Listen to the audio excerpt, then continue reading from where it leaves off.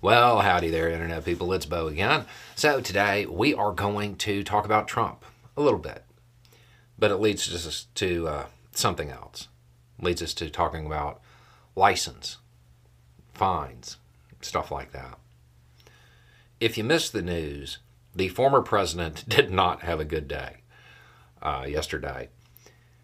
According to the people who were in the courtroom, he, at one point, slammed his hands on the table, got up and huffed and stormed out of the courtroom during proceedings like a toddler throwing a tantrum.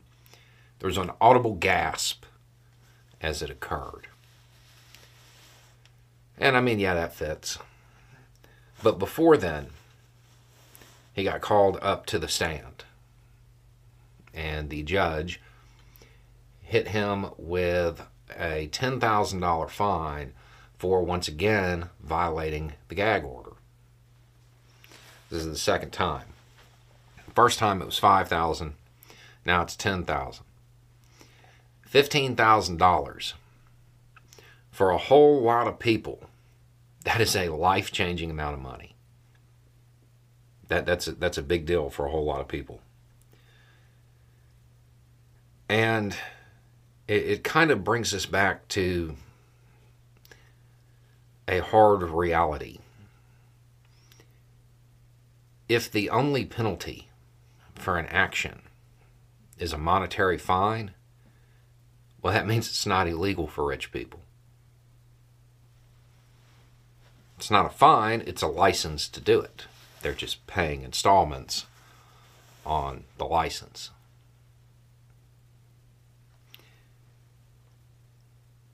That applies in a whole lot of different ways.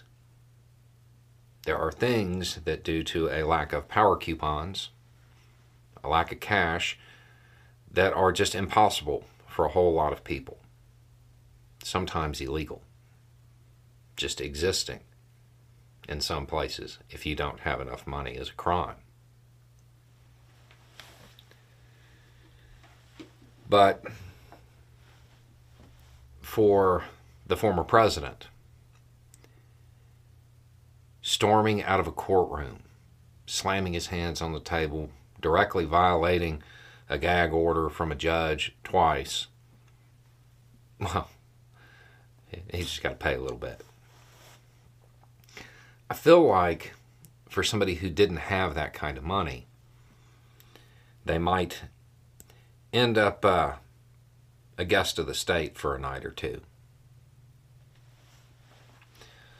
So, the other thing that this kind of shows us is that Trump has no intention of changing. He's definitely set the example that he intends on violating this gag order.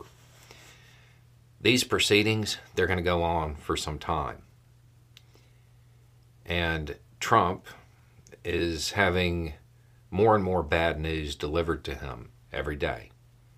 His behavior is becoming more and more erratic. His statements that violate that gag order will become more and more direct. And I feel like over time, they'll probably become more and more angry. There are a lot of people in this country who look up to that person and view him as somebody to follow, somebody to listen to, somebody to act on their requests.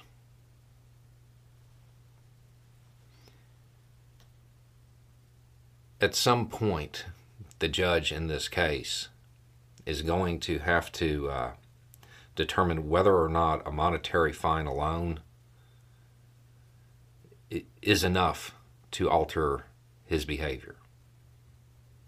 Because as the stress mounts, it seems incredibly likely